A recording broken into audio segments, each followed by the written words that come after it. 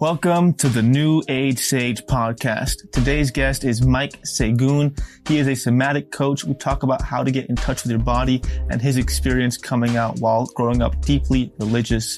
I hope you love it. Please leave a review if you liked it. Thank you so much. Enjoy. Mike, pleasure having you on. Let's start with getting people familiarized with what you do with your men's work and stuff. So what is it that you're focused on right now in your work? Yeah, so my line of work is body-based. So I do somatic work with men, trauma healing. My passion is helping men heal traumas stored in their body. And my passion is in creating community for these men, helping men create community with other men in their lives. And so the work I do is one-on-one coaching. But I also do online and virtual programs. And then I run men's retreats, in-person men's retreats. What's the main trauma you notice in the men you work with? That's a great question, man. It runs a gamut, you know. More recently, there's been a lot of like isolation and loneliness, like abandonment from parents, primarily from moms or dads. But then also like abandonment from like communities, right? People that grow up in communities and feel isolated they just feel different. And there's a lot of men that I'm seeing today who have never had any male role models in their life. And I can totally, I feel lucky that I have in my childhood, I grew up with several males in my life, some adults in my life that really loved me and cared for me. But all my friends either didn't have father figures in their home or didn't have any big brothers or male mentors in their life. And I think there's an abandonment feeling that comes from that. And that trauma is so deep in men. And I think that brings men to isolation, to loneliness, to not feeling enough, not feeling worthy in this world. Those are big traumas that I see, but I also see every few clients, every other retreat, sexual abuse comes up. And sexual abuse by someone in their family, and oftentimes it's another male in their family.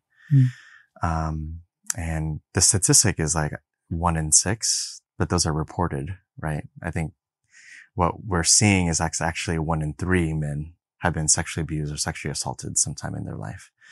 And so that's a big aspect of what I'm seeing these days is guys really owning it. And it's right? It's not encouraged in the culture nowadays. If you're, a stereotypical macho or masculine man's man, that could be the worst thing you could imagine to admit that you've been, molested as a kid. Well, and that's part of it. Yeah, absolutely. And I think there's also, this aspect, if young boys are being sexually abused or sexually assaulted by women, there's almost like a good for you, right? There's a celebration that comes from it, even though there's so much hurt and pain underneath that. And so when young men or boys get assaulted by women, there's a conflict. There's an internal conflict. Like I felt unsafe.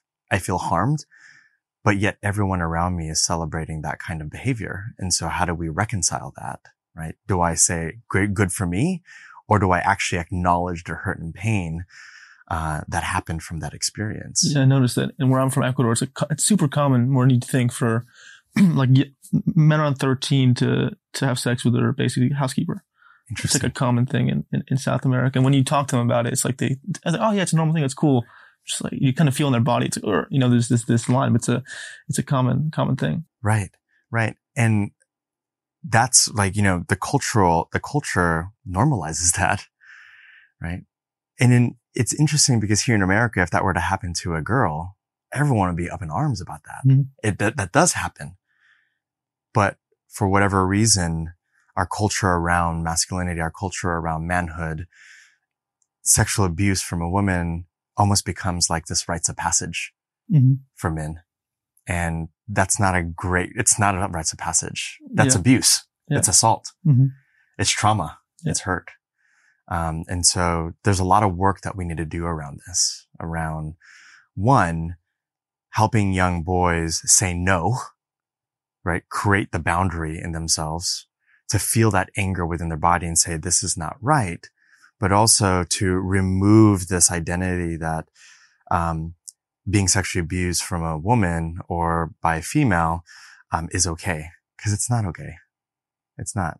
And we see that, like, do you remember when, there's that like 10-year-old student who was having an affair with his 20-something-year-old teacher? 10? And yeah. 10? And yeah. Damn. Yeah. This was like maybe 25, 30 years ago. And there was a huge like report on it. It was like worldwide news around this. He got her pregnant. They had the kid. 10? Mm-hmm. Damn. She served time. And then, there were some spaces that were like, wow, like he's like a strong boy for doing that. Mm-hmm. And that is not the right message. It's not the message that we need to send young boys, that in order for us to become men, we need to have sex. Yeah, that's why I've had this conversation many times on the podcast, that in indigenous tribes, I've had many masculine teachers say that, in indigenous tribes, there's like a rite of passage for men to become men. And that I make the point that nowadays that rite of passage has become losing virginity. Like for me, that was like what my culture in high school, American high school was like. That was when I became a man. I was 16 and I was the first out of my friends to like lose my virginity. I felt like the man. But obviously now in retrospect, it's like that doesn't mean shit. Right. So to you, what's the best way for a man to become a man? Yeah, I think culturally so we have these different milestones when we get older, right? A milestone is we get our driver's license. A milestone is we graduate high school. A milestone is we turn 21. A milestone is we graduate college. But there aren't any like tribal, primal, milestones or, rites of passage that we have in our culture these days. We just don't. And I think in this modern age, I think a beautiful rites of passage for us is really coming into our own and figuring out who we are with the right support, like other mentors in our life. My rites of passage, I consider my rites of passage the moment that I came out. Okay. When was that? It was in 2011. It was about 12 years ago. How old were you? 23. 23. Oh, wow. Yeah. And what was causing that delay? First, religion. Okay. I was raised in a fundamentalist Christian church. Oh, wow. And, their first sin that they taught us was homosexuality. That's how they interpreted the Bible. And so ever since I could acknowledge my sexual identity and my attraction to men or other boys, I, thought I was a sinner and I thought I was sick. And so I carried so much shame with me for over a decade.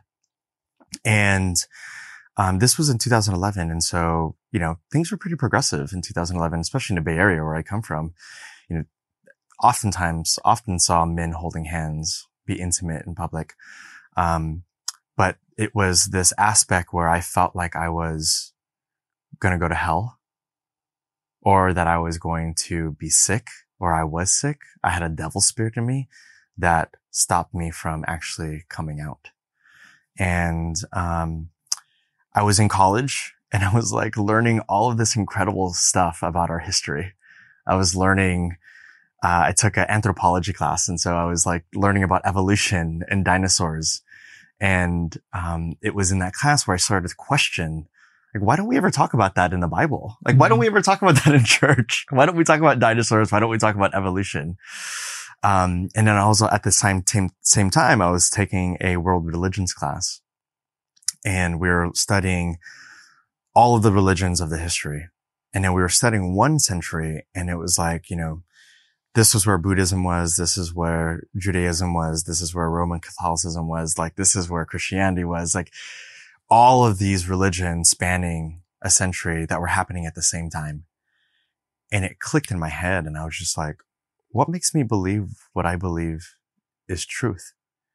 If all of these people in this century believed what they believed was true, what makes me believe what I believe is true?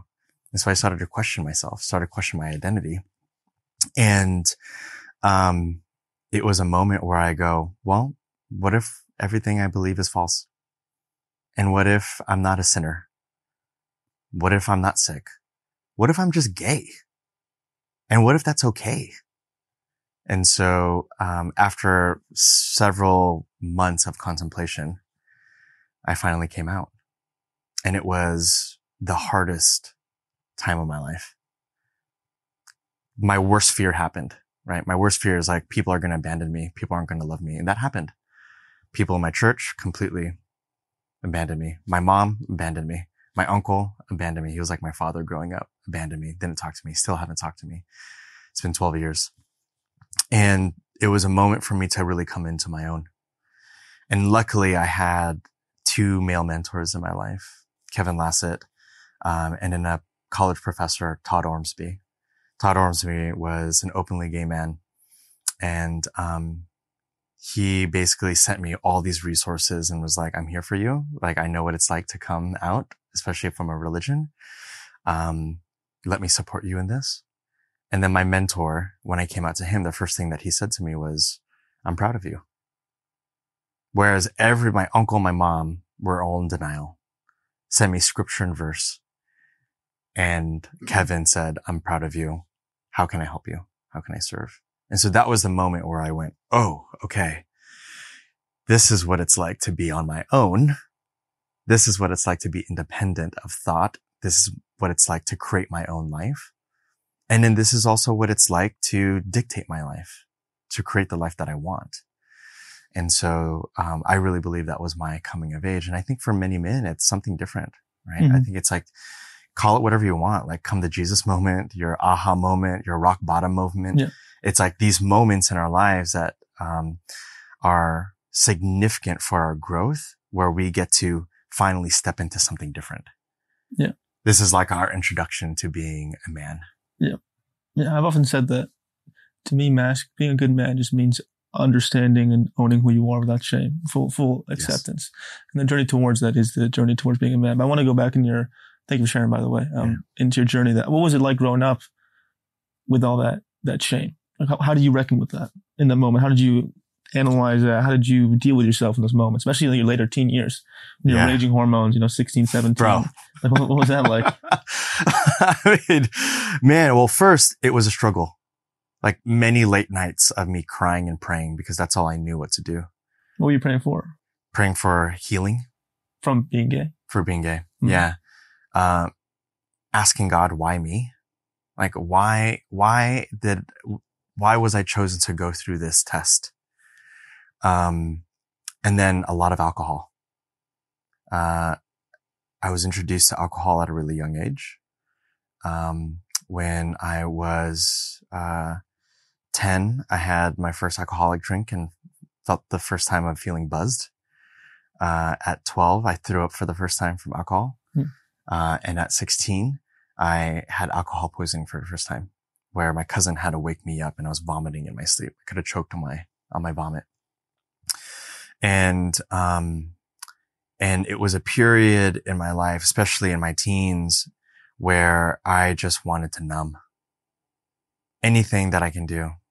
Porn came into my life, right? And hormones, right? Like any moment that I had to watch porn, I would watch porn and I would jerk off. Mm-hmm. Completely, like, get my mind off of this, feel pleasure over and over and over again, because my internal state was so hurt, was in so much pain. And then alcohol became this substance where I can forget things, but I can also, forget who I was, and then also say whatever I wanted. And so that was, it was a really dark time and a spiral. And so after I had that moment of, where I got alcohol poisoning, I kind of like woke up from that, but I still wasn't courageous enough to come out. And so my college years were pretty, I look back at those times and I cringe, like really cringe. I was in a party scene, did a lot of drugs, drank a lot of alcohol. It was like alcohol every single day in college. And then the weekends we'd introduce cocaine. We'd do cocaine all weekend and then drink our minds off. And in that party scene, it's a big hookup culture. And I would hang out with a bunch of straight guys, right? So you weren't out at this point? I was not out yet. Was not out yet. But I was also, part of that culture, and part of like being part of the tribe was you go pick women up and you bring them home. And so that's what I was doing. I was sleeping with women. What was that like when you were inauthentic, having sex with a woman and you had no desire to do it? Inauthentic. Like it felt, it felt fake. It was really hard for me. It was also like I felt a lot of shame because I knew that I didn't love them. I knew that I wasn't interested in them, but I would play these games like men would do, and I would like lure them in, right? And like gain their trust, and then start this relationship with them, and then completely break their hearts out of the blue. Just be like, I'm done. Make up some dumb excuse. Like I'm focused on school. What were you presenting? Like what was the archetypal person you're trying to be? Like who were you presenting yourself as to the world? And what was really going on inside? Like what was the character you were playing? Yeah. It was the party starter. It was the jock, the athlete. And then it was also the macho masculine. These like three archetypes where I'm like, this is what it means to be a man right now, and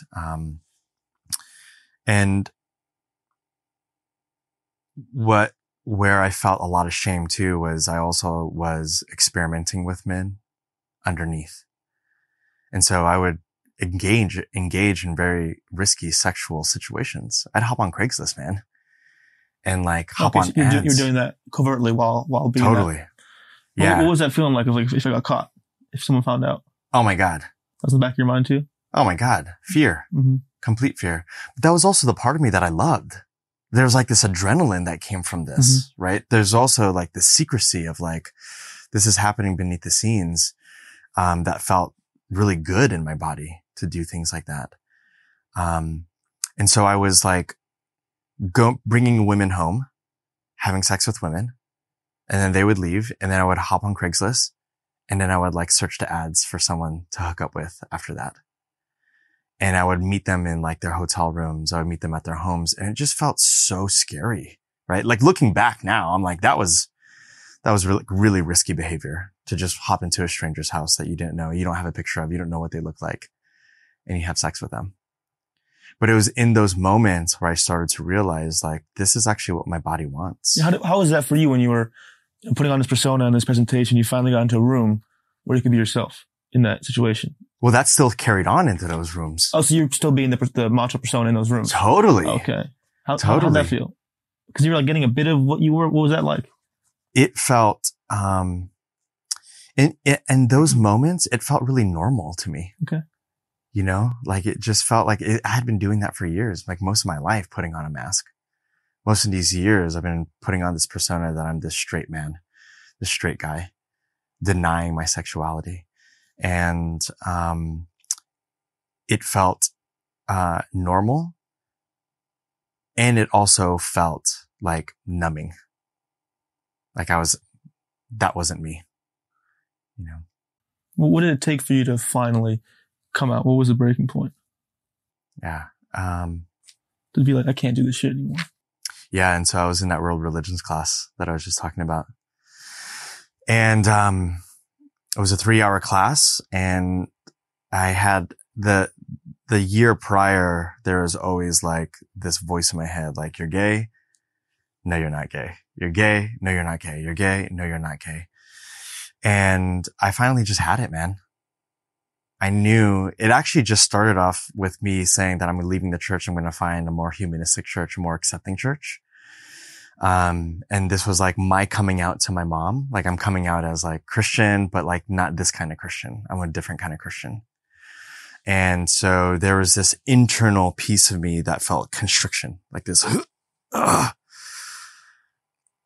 I felt tense all the time. I felt, distracted all the time. I felt dissociated all the time. And, I also knew deep down that I wasn't being myself. And so, that evening I called my mom And I was just kind of like, she was the first person you told? She was the first person I told. Yeah. And I just kind of grilled her on the Bible and about our beliefs on Christianity, beliefs in heaven. Started to grill her about the dinosaurs and evolution. And, she was just like, why are you asking me all these questions? And it just came out. I said, Mom, I think I'm gay. And, there's both simultaneous, this feeling of like a relief, like, whoa, I said it. I finally said it. And then there's also this feeling like, oh, fuck. Mm-hmm. What did I just say? And my world just completely flipped upside down. How'd she react?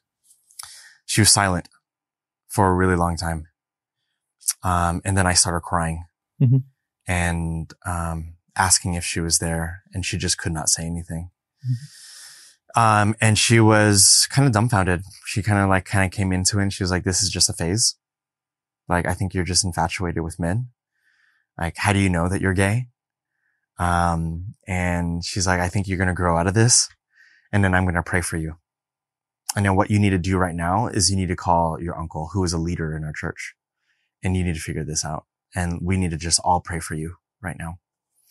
And so, it was a reaction that it wasn't what I wanted, right? It was a complete rejection, complete abandonment. And while there was relief, there was also this, oh my God, what did I just do? I just tore my world apart and, felt alone. It was the very first time in my life that I actually knew what loneliness felt like and abandonment felt like. And I was heartbroken. And then I called my uncle the following day, kind of grilled him the same things, asked the same question, and I came out to him. Same response, complete silence. And this tore me up the most because my uncle was my father growing up. Like, looked up to him. We hung out every day, talked on the phone every day. And, he gave me scripture, gave me verse. And then I was just like, all I need from you is I just need to know that you love me. And he says, Mike, I'll never not love you. I'll always love you. And he hung up the phone, and I haven't talked to him since. It's been 12 years since I've talked to him. And that's the moment where I felt, wow, I don't have my shit together. Like, this world is cruel. And now I'm alone. And now I'm by myself. And now I got to figure this out. But from there, did you keep up that persona? How did you treat life after that? Did you immediately be like, tell all your friends, or what was the next steps? Okay. No way, man. Like, I went back into the closet. Okay. I was like, okay, I'm not saying anything to anyone. Yeah, makes sense. Yeah. You know, like, okay, I said the most vulnerable thing that I've been holding in my entire life. And now I'm going to come back in. And, I waited a few days, and, the mentor that I was talking about, Kevin Lassett, I called him up, and he was the first person that said, I'm proud of you. But it was also just not enough for me to start coming out to my friends. And it took me about 6 months to a year and a half to really come out to everyone in my life. Slowly came out to people that I trusted. And then this was a period, that first 6 months, where, I felt depression like I've never felt depression before. I felt panic attacks. I felt insomnia. And drug use started to increase more, primarily around ecstasy. Ecstasy was like my go-to drug, where it felt like, oh yes, like this is what love feels like in my body. This is what love feels like with people. Like, I feel totally accepted in these spaces. And also really deep and dark suicidal ideation. Contemplated suicide for months and months and months. And it wasn't really until I started to come out to my friends, and my friends were just like, all right. Like, we love you. We get you. That's okay.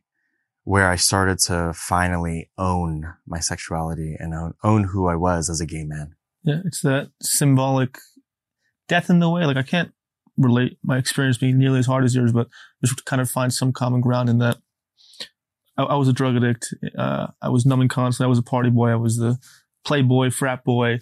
And it was because it was that split in who I truly was, very, very sensitive, emotional, in touch with my feminine side, very spiritual.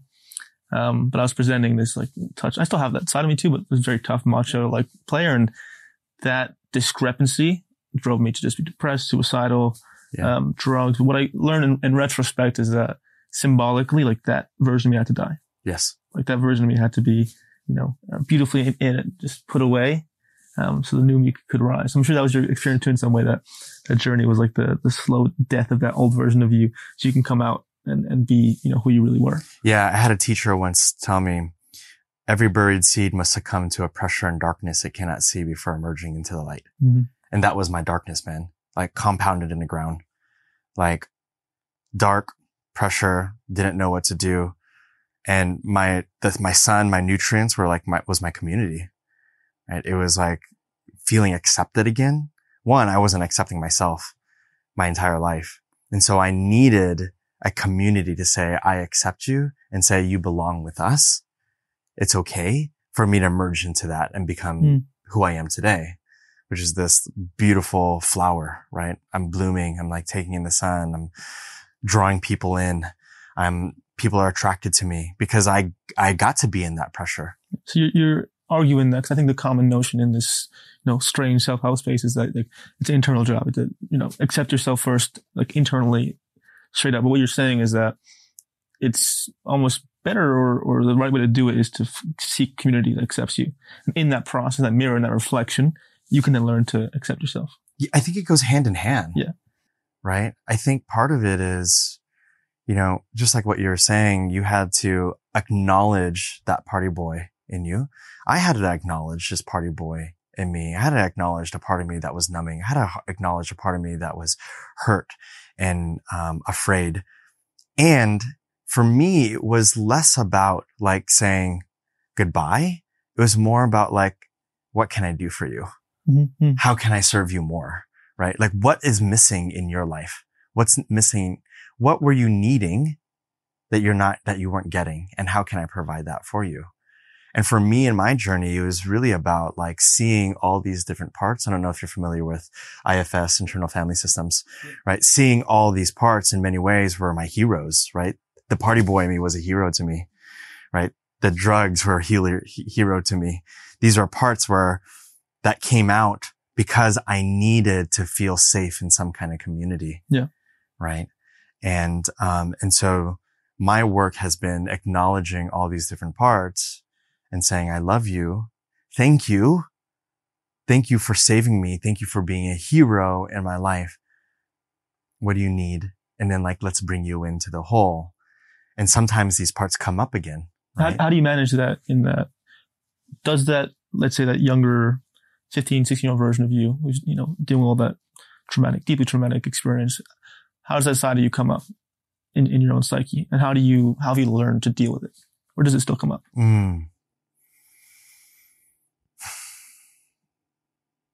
Let me tap back into that 15 or 16-year-old and what he was like. That 15 and 16-year-old was really afraid of conflict. He wanted to be liked. He was a big people pleaser. Mm-hmm. And that 15 and 16-year-old comes up sometimes today. The part of me that is like, that can't say no. The part of me that like, doesn't know how to set boundaries.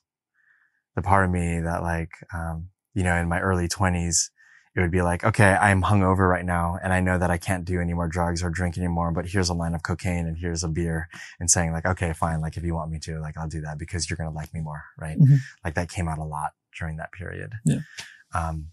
And today it's, I get to manage him a little more. I mean, there's times where that 15, 16-year-old is like, we could people please right now because this is a safe space to people please. And like, there's something that we can gain from this, from people pleasing.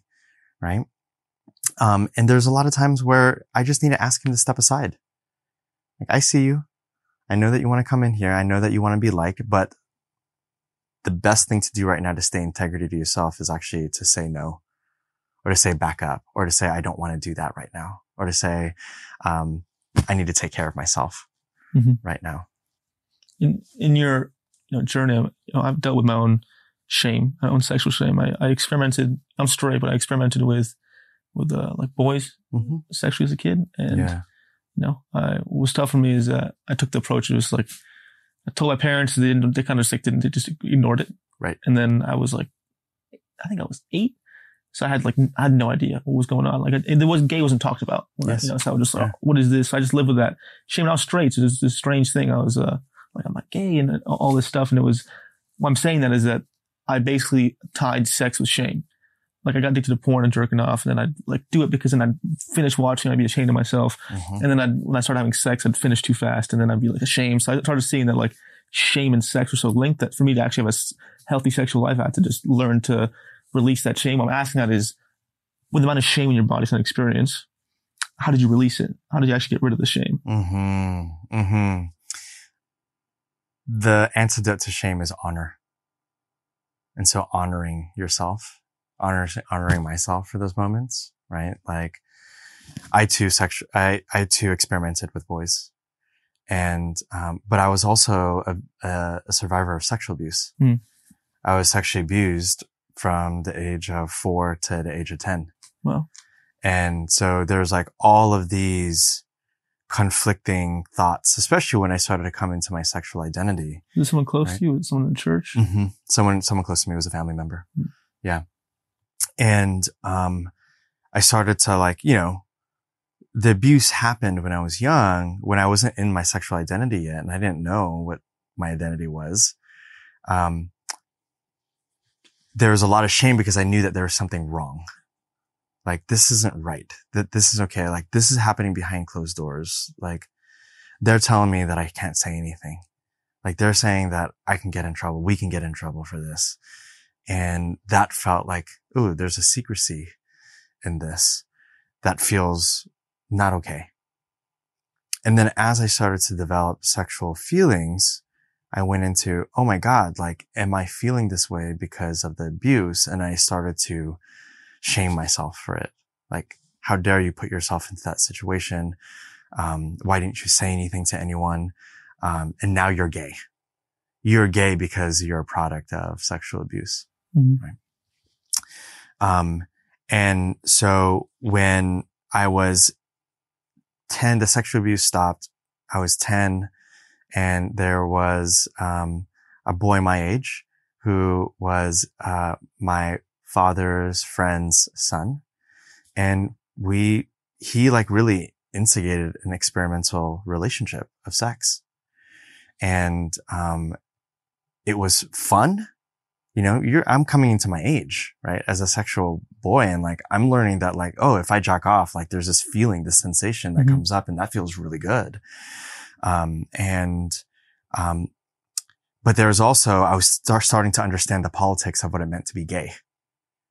And so there was a lot of internalized homophobia that was coming up there.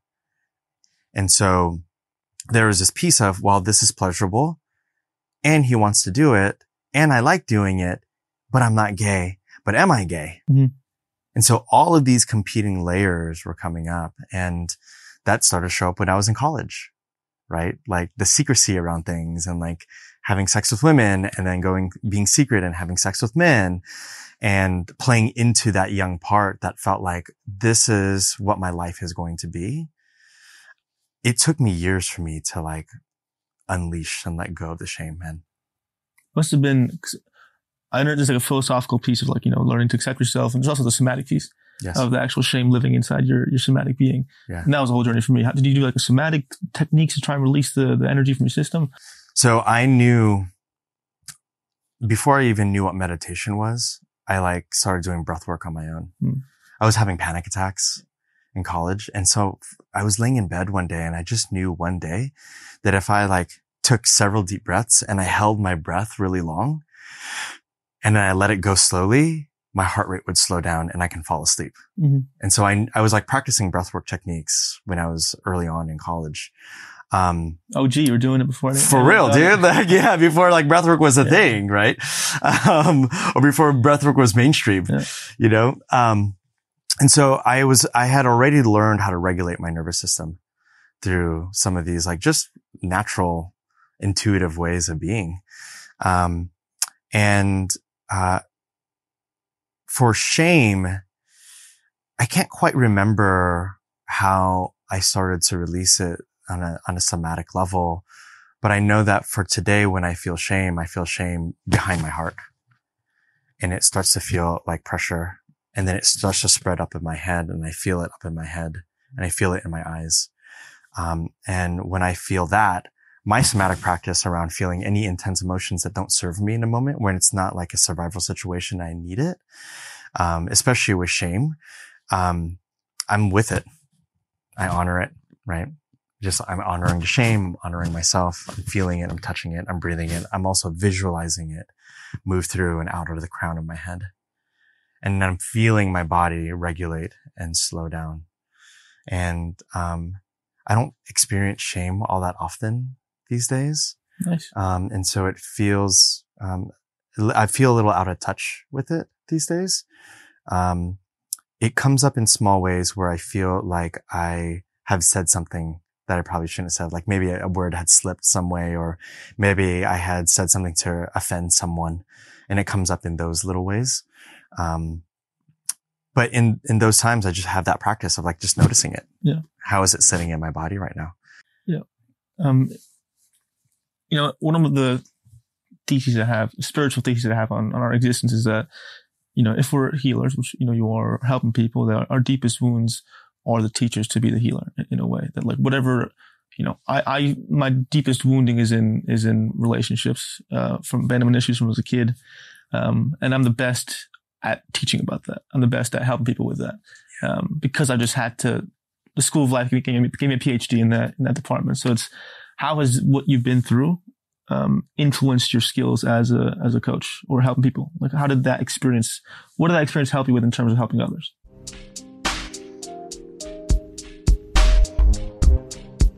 Hey there.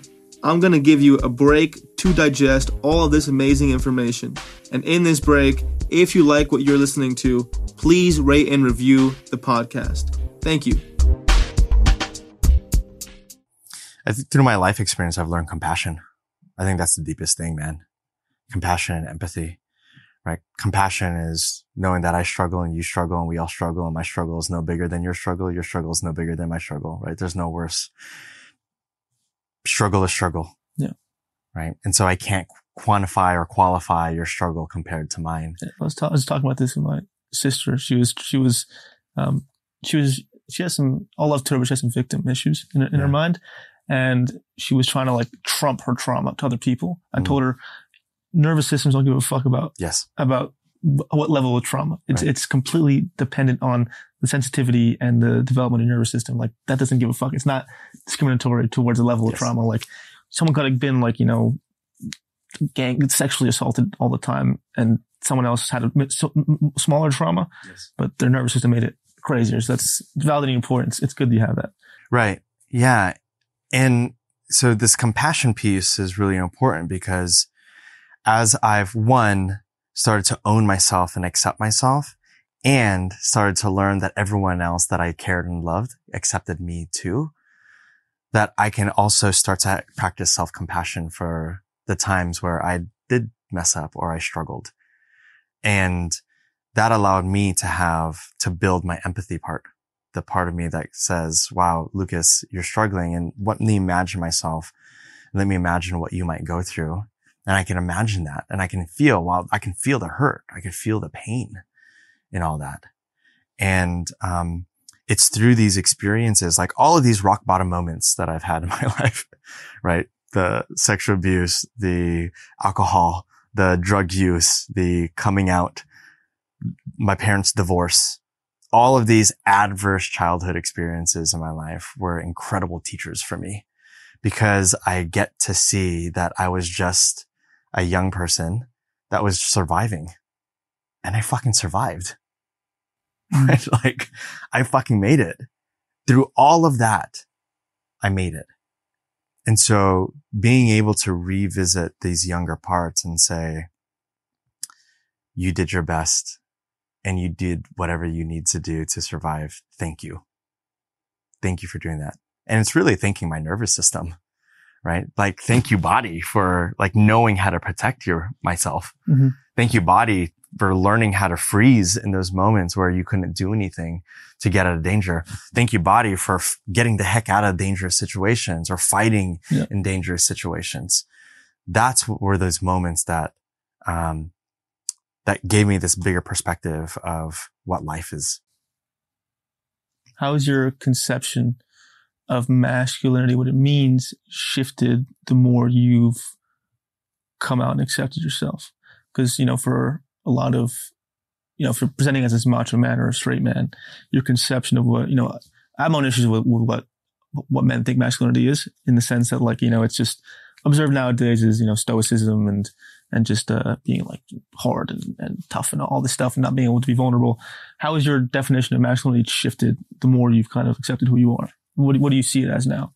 Well, I think that's a really interesting question, because in my work, I don't really play into masculine or feminine. Okay. Yeah. Hot take. Tell me more. Well, I think to your point around like compassion and struggling, like our nervous system doesn't care about masculine or feminine. Like my nervous system doesn't care whether or not I'm being purposeful or penetrative or open, mm-hmm. or like it doesn't have that kind of language, right? What I really focus on is, can I regulate and soften my body in moments where I feel stress, right? And maybe it's like your masculine is up and maybe you come more into your feminine to soften yourself a bit, right? But I don't use that language in my work, and I really use the language of like upregulation or activation in feeling like in a fight or flight mode, or downregulation or a hypoactivation in a freeze. Yeah. What's your, I use that language. I'm trying to have an open mind and seeing if I'm maybe could not use it. What have you seen shift the more you've not used that language in helping other people and your own body as well? Well, I think, I'm not saying that masculine and feminine don't have a place. I respect it. Right? I love all that work. I think it's really fascinating to me. It's just not my audience. Okay. Yeah. My audience is, and it's partly because it's the work that I do. It's really body-based and science-based and data-driven. Right. And so using terms that the layman might find accessible for them. I think sometimes it's interesting because I think sometimes in the men's workspace, it's like polarized a bit with mm-hmm. like language we use. Yeah. And sure. Like there's like one side that's like, here's like the masculine and feminine, right? And then the other side is like alpha beta, and then like right in the middle, I feel like is where I stand. It's like, I don't use the alpha beta. I don't use the masculine and feminine. I use like, let's come into the body and let's say what's happening in your nervous system right now. Let's heal these parts that feel frozen in your body. But I think if we come back to that and I kind of like take in like how, I could shift the masculine into my realm, I would see that as like taking action or fighting, right? Like a fight response is a really beautiful response that we need to complete a journey or to complete a trauma. Oftentimes when people have trauma in their life that are inescapable traumas, right? And this ranges from like being pinned down and being raped to being in an unsafe household where they couldn't leave their parents, right? When that happens, we go into a freeze and our bodies go in what most people would call like a shutdown, right? And it's a very low parasympathetic state in our bodies. And we just don't know what to do. Kind of like deer in headlights, like, ugh. Don't know what to do. And this is where a lot of our coping mechanisms come up. So where my coping mechanisms came up of like, I'm just going to sit in front of a computer and jerk off, or I'm going to play video games, or I'm going to numb out and smoke some weed, or I'm going to drink alcohol. Like these are all these coping mechanisms to help me come back or to dissociate more out of my body, right? Which is what a freeze is. Freeze is a dissociation, an out of body experience. If I were to take in more of like the masculine energy, the masculine language around it, I would say that in the masculine, we are fighting towards something. We are, purposeful in this. We are fighting for what's right. We're standing up for what's right. We're standing up for our truth. We are setting boundaries. We're saying no to people. Right? We are, we are purposeful in our action. And in my world, one of the best ways to melt a freeze state is to take small, imperfect action in our lives. What do you mean? Give me an example. So let's say, for instance, let me bring an example from myself.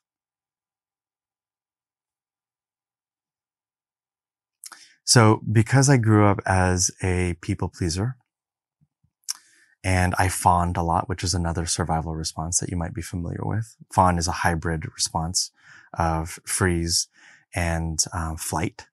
That fawn response came up for me because my parents were getting a divorce and I wanted to feel safety. And the only way that I could feel safety is to comfort both my parents.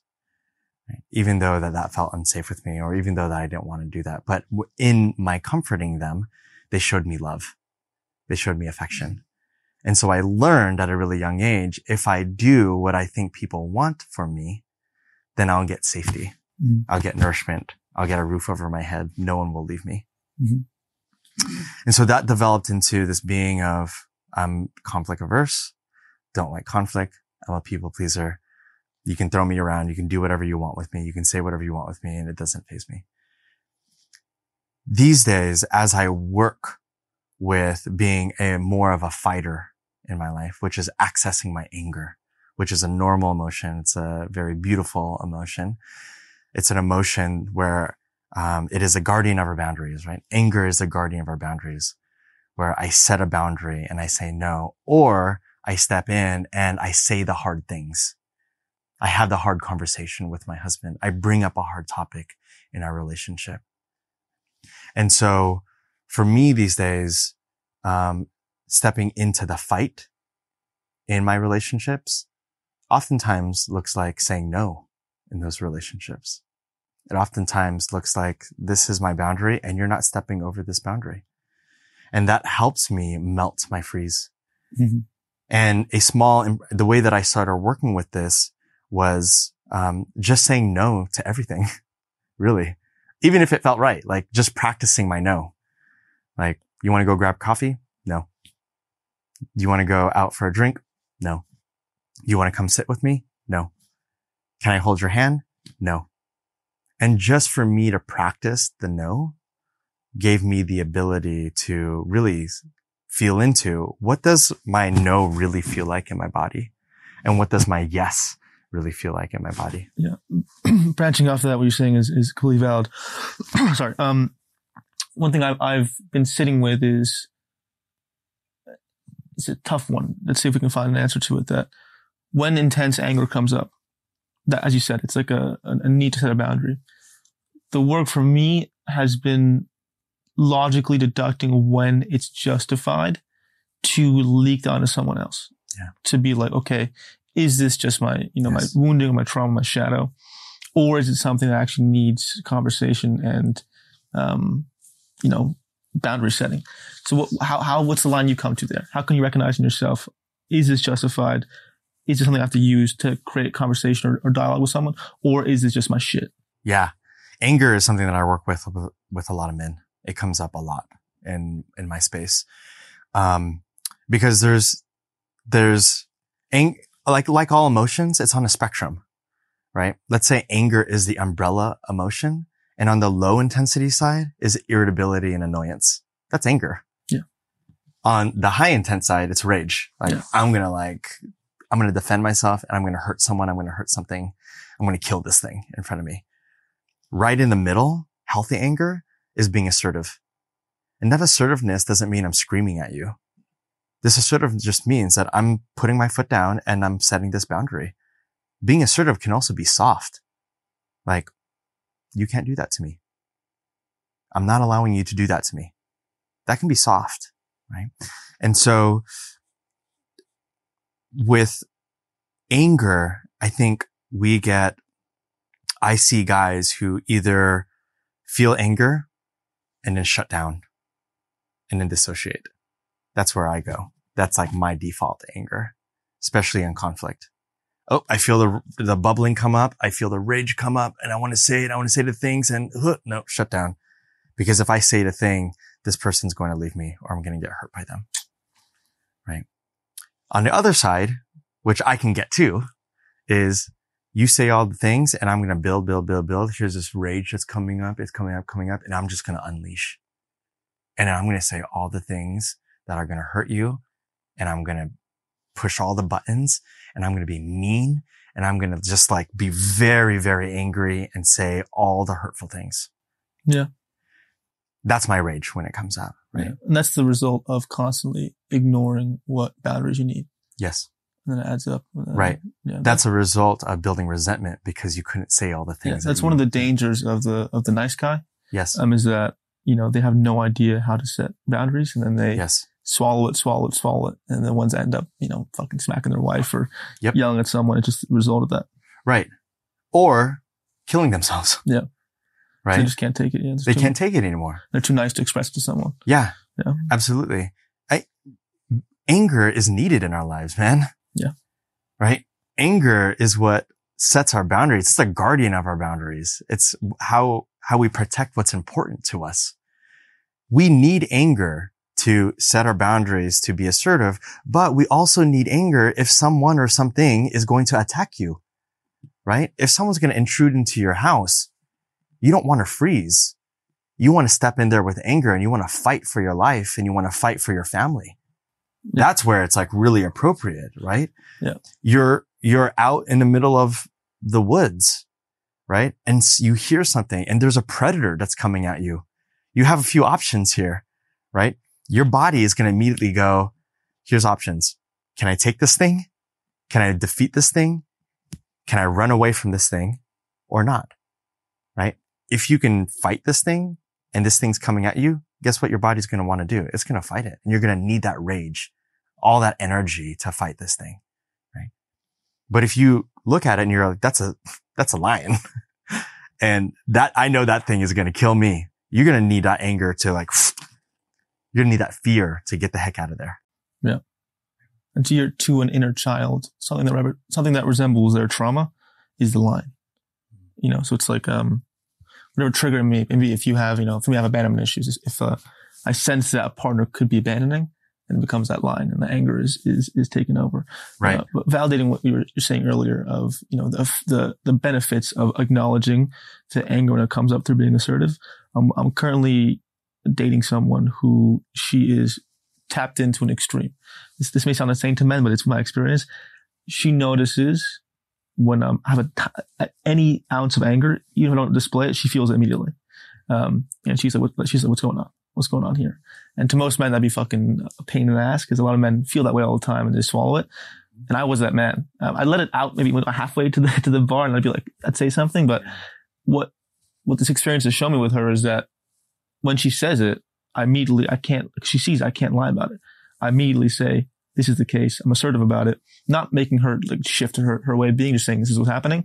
And I feel like I've never felt this free in a relationship. Yeah. I've never felt, and it just through her being that sensitive, yeah, it showed me like, holy shit. Like, as men, especially because, we have a tendency to have more anger to, testosterone. It's that like, we have to, and us with more capability to fucking damage someone. We have to be able to acknowledge that when it comes up. Right. And beautiful because it's like, there's a young part of you that's like, I feel seen. Yeah. Oh, you're seeing my anger? Yeah. And you're not running away from me. Yeah. You're not scared of my anger. Yeah. Big. Yeah. Right. And so there might be this younger part of you that can finally release and be like, my anger is okay. Like it doesn't have to scare anyone. It doesn't scare anyone and it's valid and it's okay. This experience is for me. I don't know if many men share this too. Like my mom was super sensitive. So if I got angry, she just couldn't handle it. She'd be like, not with me. Like, do not ever say that to me. And then if my dad saw it, he'd come in like a bull, being like, don't fucking, say this to your mom and shit. And I couldn't be angry to him because if I was angry at my dad, he would come back with like fucking a tornado of anger.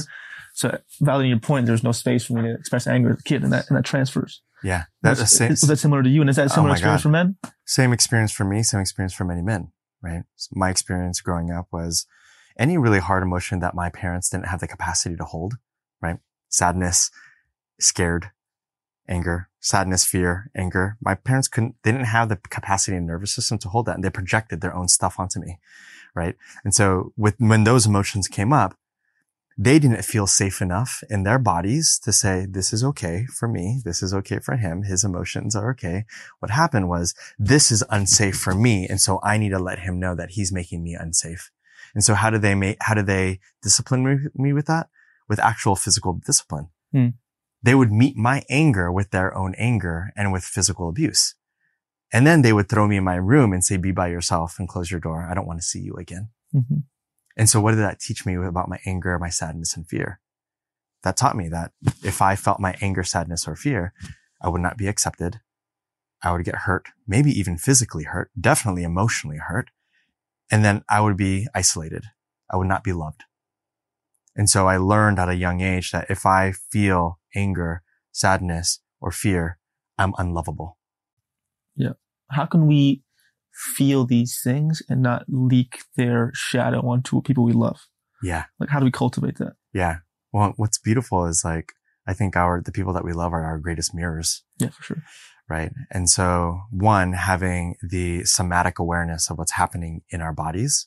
This is why I love this work that I do, is like developing a somatic awareness. So developing a physical awareness of our bodies, interoception, coming inside of my body and saying, I can feel my heart rate. I can feel the pressure in my chest. I can feel vibration coming up my body, right? Having that somatic awareness and developing it and being very, sensitive to it allows us then to acknowledge, what is my experience right now? And perhaps I'm feeling pressure in my chest, and that pressure in my chest often means I'm feeling anxiety. Right? Yeah. Okay, cool. I'm feeling anxiety right now. Cool. I also have the emotional vocabulary to say that I'm feeling anxiety. If I know that I'm feeling anxiety, I also know that if I take deep breaths, I can lower the intensity of that anxiety. I can self-regulate my body. Also, to what we're talking about, that one thing I notice, I try and tell people in my experience, is that when you get triggered in a relationship or any situation, when you blame someone else for the way you feel, you lose all your power. Yes. Like when you say, this person made me angry, this person made me this. Yes. They could have done something that triggered it. But why I'm saying that is, and not to be a victim, but it's like, when you own your anger as yours. Yes. Like someone may have done something fucked up and you own it and you feel it.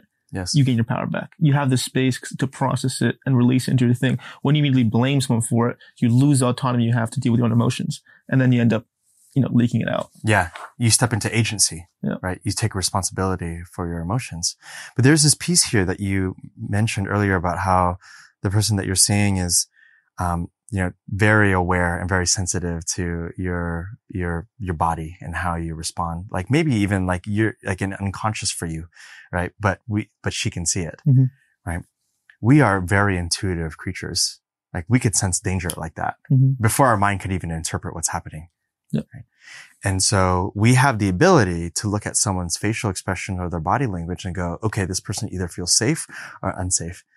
And so what perhaps might be happening for this woman is that she sees your body language and she goes, oh, that looks a little bit unsafe right there. Yeah. What is that? In like a softness, right? Of course, she's done so much inner work to be able to like not project that and say, oh, that's scary. I need to back away, but more, let me lean into this and also get women curious. are, evolutionary trained to detect that. Yes, absolutely. So we're evolved, and that's what helps us connect with each other, right? And so for men, when we are feeling this anger, when we're feeling fear or we're feeling shame, whatever it is, and we can own it, just like what you were saying, and somatically feel it. And we can also sense into how our emotions are impacting the people that we love and seeing that, oh, wow, they feel scared right now with this emotion that's coming up. We can then learn to regulate ourselves in that motion, in those moments, and take care of ourselves. And that might look like, I need a timeout. Like I just need some space. Like, let me just take some deep breaths. Yeah. And it's having the awareness of the awareness, right? So it's being aware that, oh, this is a moment where I'm getting angry and I can project my anger and blame you for my anger. Or that hasn't worked for me in the past. And so I have awareness of that. Let me actually just step back and take a deep breath. Let me go into a different room and slow down. Do you have any recent examples or over the past year, in your relationship where you've had a trigger or a tough moment and you've handled in a correct way in terms of like communicating that anger to your partner? Yes. And having it all work out? Yeah. Give me an example of that. So, I mean, I think that in many long-term relationships, communication is like a very standard, like baseline. This is what our conflict is often about communication. Yes, sir. Yeah. And, my husband and I have been together for 12 years. And we've done a lot of work, especially in these last 5 years of our relationship, especially around our own anger. My husband has a really healthy relationship with his anger. And for a really long time, his assertiveness or his ability to set himself and be forward, like, ooh, that scared me a lot. And Before we continue, I just want to address that.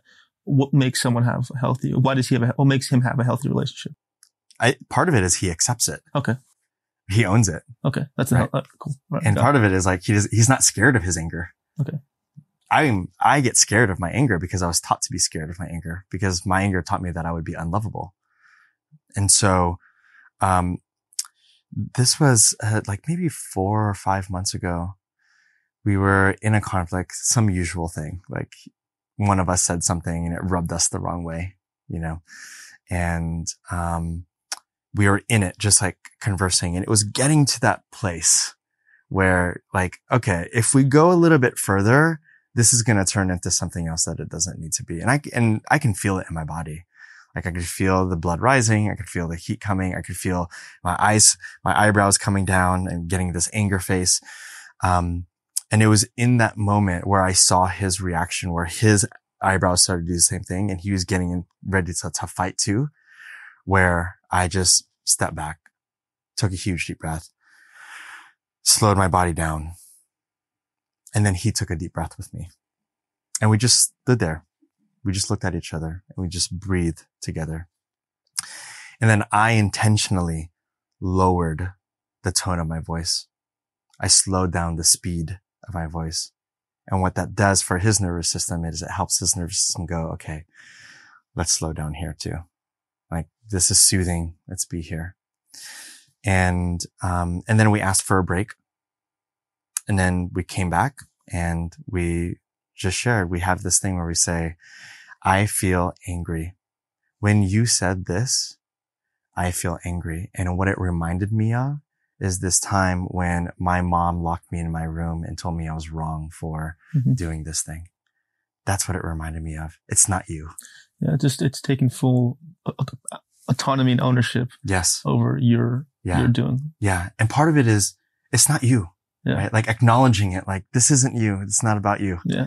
This is really about. Yeah. What's tricky is it's also your responsibility to help create safety. That's what people miss too, is that like, even though it's not your fault or someone else's fault, like it's kind of on you to help create a safe space for them to be able to share and be vulnerable and not like, castigate them or get mad at them.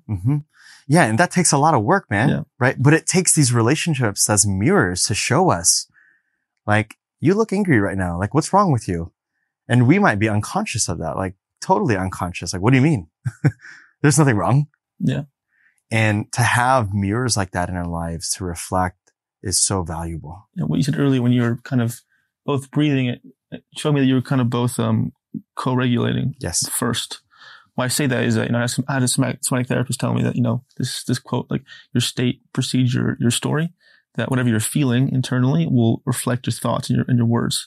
So if you're in an angry state, angry thoughts, angry words. If you enter an argument in that state in a relationship, it's like this tornado. But if you choose to first co-regulate, get safety in the nervous system, that language and those thoughts will calm down in a way. So that could be honestly like an awesome step that people should consider doing, is if both of you like see that, if you see both eyebrows raise up, just being like, okay, we're both angry. Let's co-regulate. Just try and feel safe and then go from there. Co-regulation is what teaches us how to self-regulate too.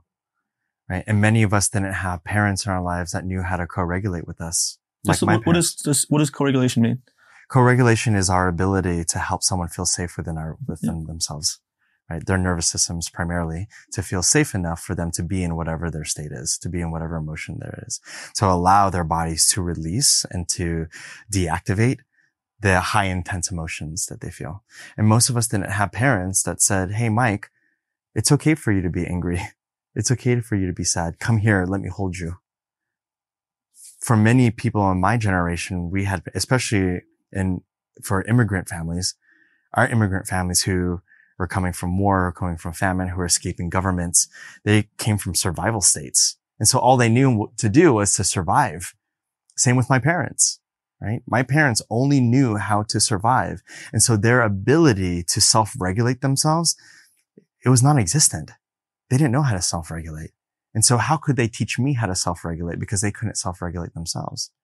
And so one of the greatest tools, one of the greatest skills that we can teach our partners or even our kids is learning how to co-regulate. And the way that we start to do that is first by coming inward and acknowledging that we have a body and that we can feel our body. Yeah. Being on the opposing end of co-regulation. So you see someone being vulnerable and displaying emotions. What should the person on opposite end do to co-regulate? For me, my answer, I'm curious what yours is.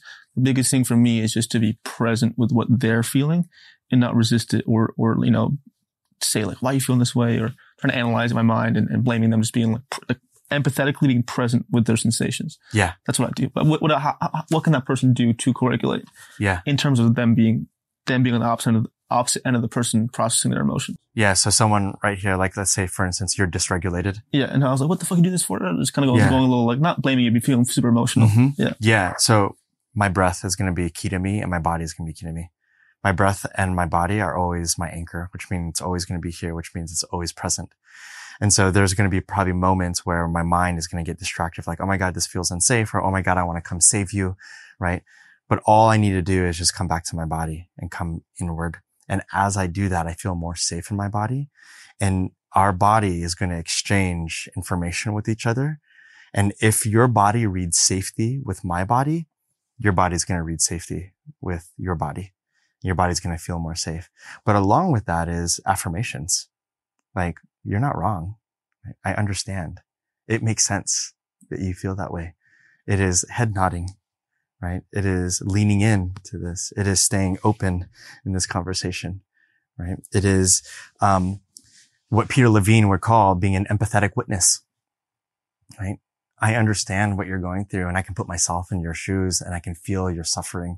I can feel your struggles, and you're not wrong for it. You're not a bad person for it. And it's not about me trying to fix you and solve your problems. It's just me being an empathetic witness. I'm listening and I'm accepting everything that you say.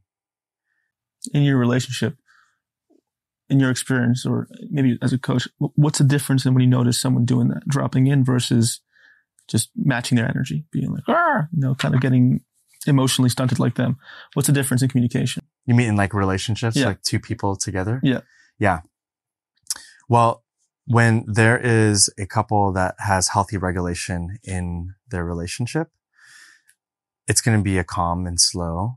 Like there could be activation. That's totally normal, right? Maybe the voices get raised, but there's also going to be a rhythm in that relationship. Like maybe there's a little bit of activation and our voices get raised and maybe we get tense. And then there's also going to be there's a settling here and let's slow down. And then maybe someone says something wrong, or maybe they said it in a certain way. And then there's going to be another activation, right? When we see two people go at it where they're totally activated, they're up here all the time, it's just going to continue to build and build and build and build. And then that anger, right, just becomes, that anger is never going to be heard. It's just going to be bouncing off a wall. And when anger isn't being heard, that develops a resentment in the relationship. And resentment becomes toxic in a relationship. And it starts to become petty about things. And then we start to scoreboard the relationship and say, I did this for you. Why don't you do this for me? And there's like comparison that happens. And so when there's two highly activated individuals in a relationship that can't settle down, or if one person can't settle down, right? We just need one of them to like really settle down and encourage safety in the relationship. It's going to just continue to be constrictive and tight. And there's not going to be a lot of openness or even like healthy discussion around what's happening. Yeah. What's crazy to me is that the vast majority, I mean this literally, I'm not generalizing. The vast majority of relationships have no idea about any of this, that they just are stuck in those patterns of having no idea what regulation means, having no idea about any of this. And that's a result of the culture. What I'm saying that is that once you do this work, it can become isolating in the sense that for me, it's been tough in my family settings. Like my family bonds over dysregulation. Yes. Like at the dinner table, they're talking about gossiping. They're talking about all up to them. I understand it. They're talking about things just bring up this conflict. I'm just sat there like, this is boring to me. Like I cannot connect with this. Like this is like, it's weird how people can feel safe in unsafety, in being around people who are triggered and yelling at each other. I've learned just to sit there and be like, this is not this is not for me. And it's hard for me to connect. And that's, I think, one of the costs of the work. And I hope it changes as the culture changes, but it's hard for me to connect with most people just because they don't know how to feel safe in safety. And it's hard for me to develop relationships with them, especially my family. Has it been your experience too? Like, the more you kind of locked in your somatic being and your groundedness, that just being out in this insane world, it can be tough to connect with people sometimes. Absolutely. 100%. That's my experience.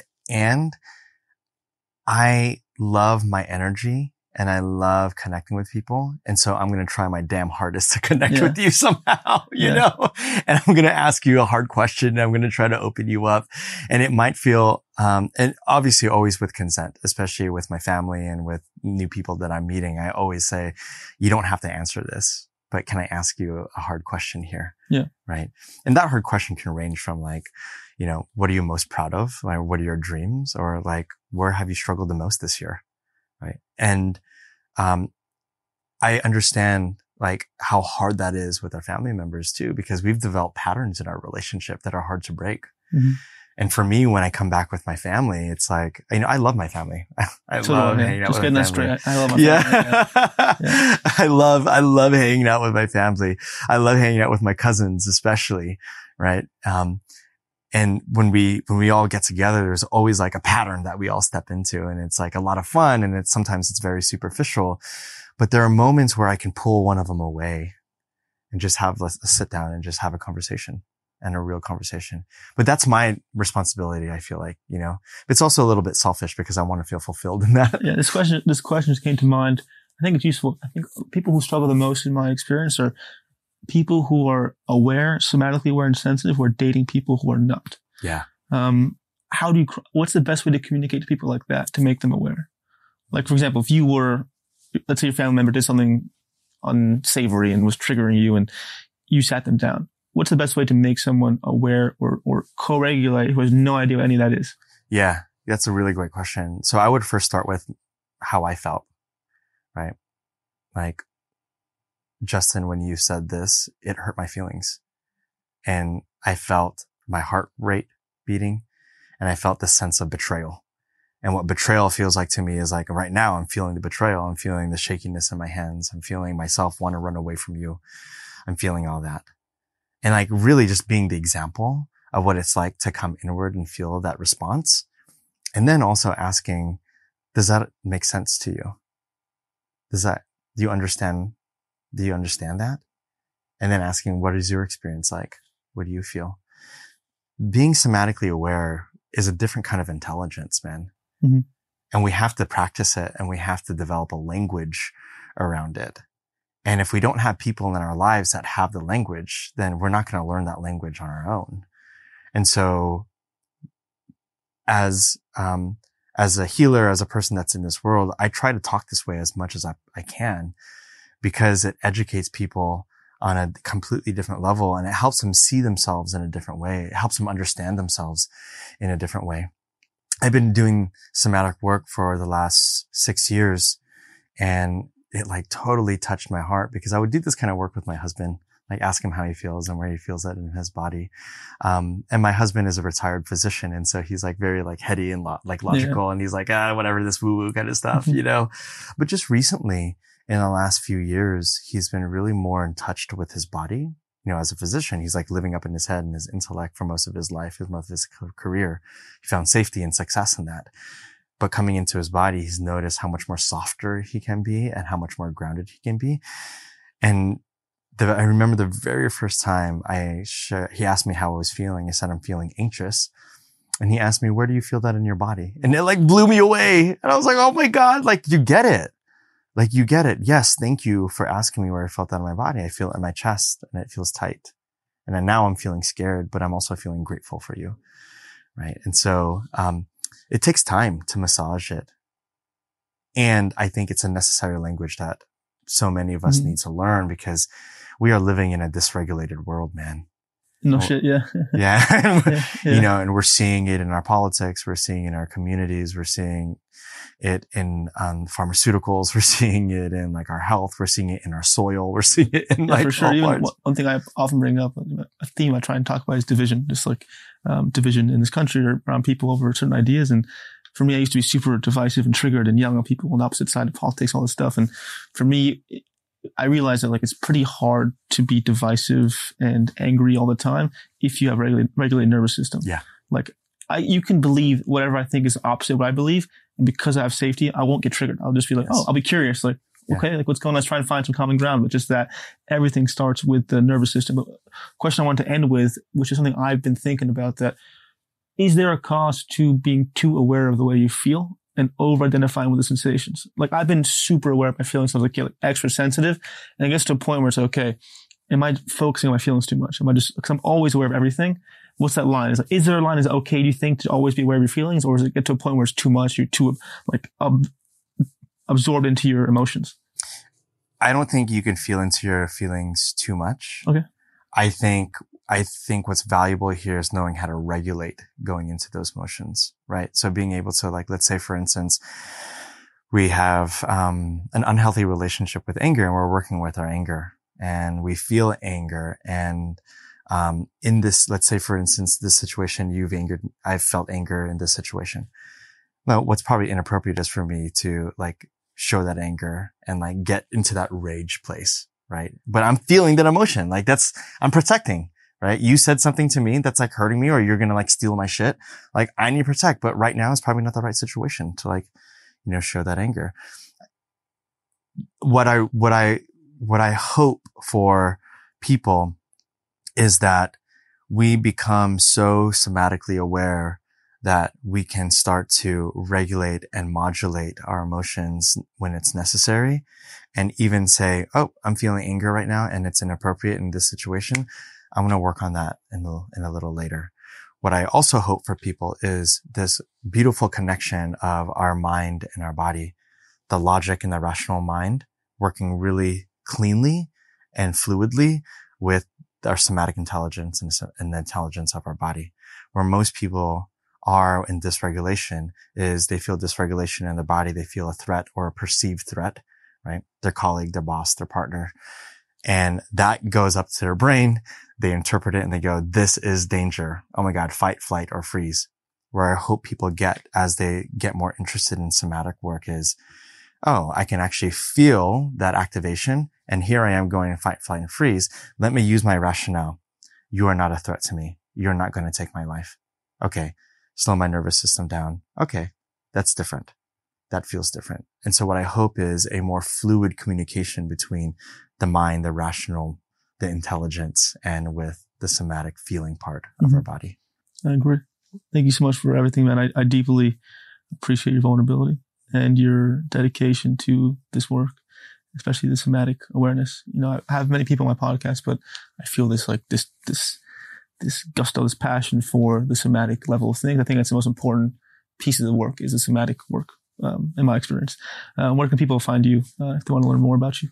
I'm on Instagram. Cool. It's my name, Mike.Sagun. Also, my website, www.mikesagun.com. Awesome. Thank you, man. Thank you. I hope you enjoyed this conversation. Please make sure to subscribe to the podcast, as well as rate and review. Thank you for listening.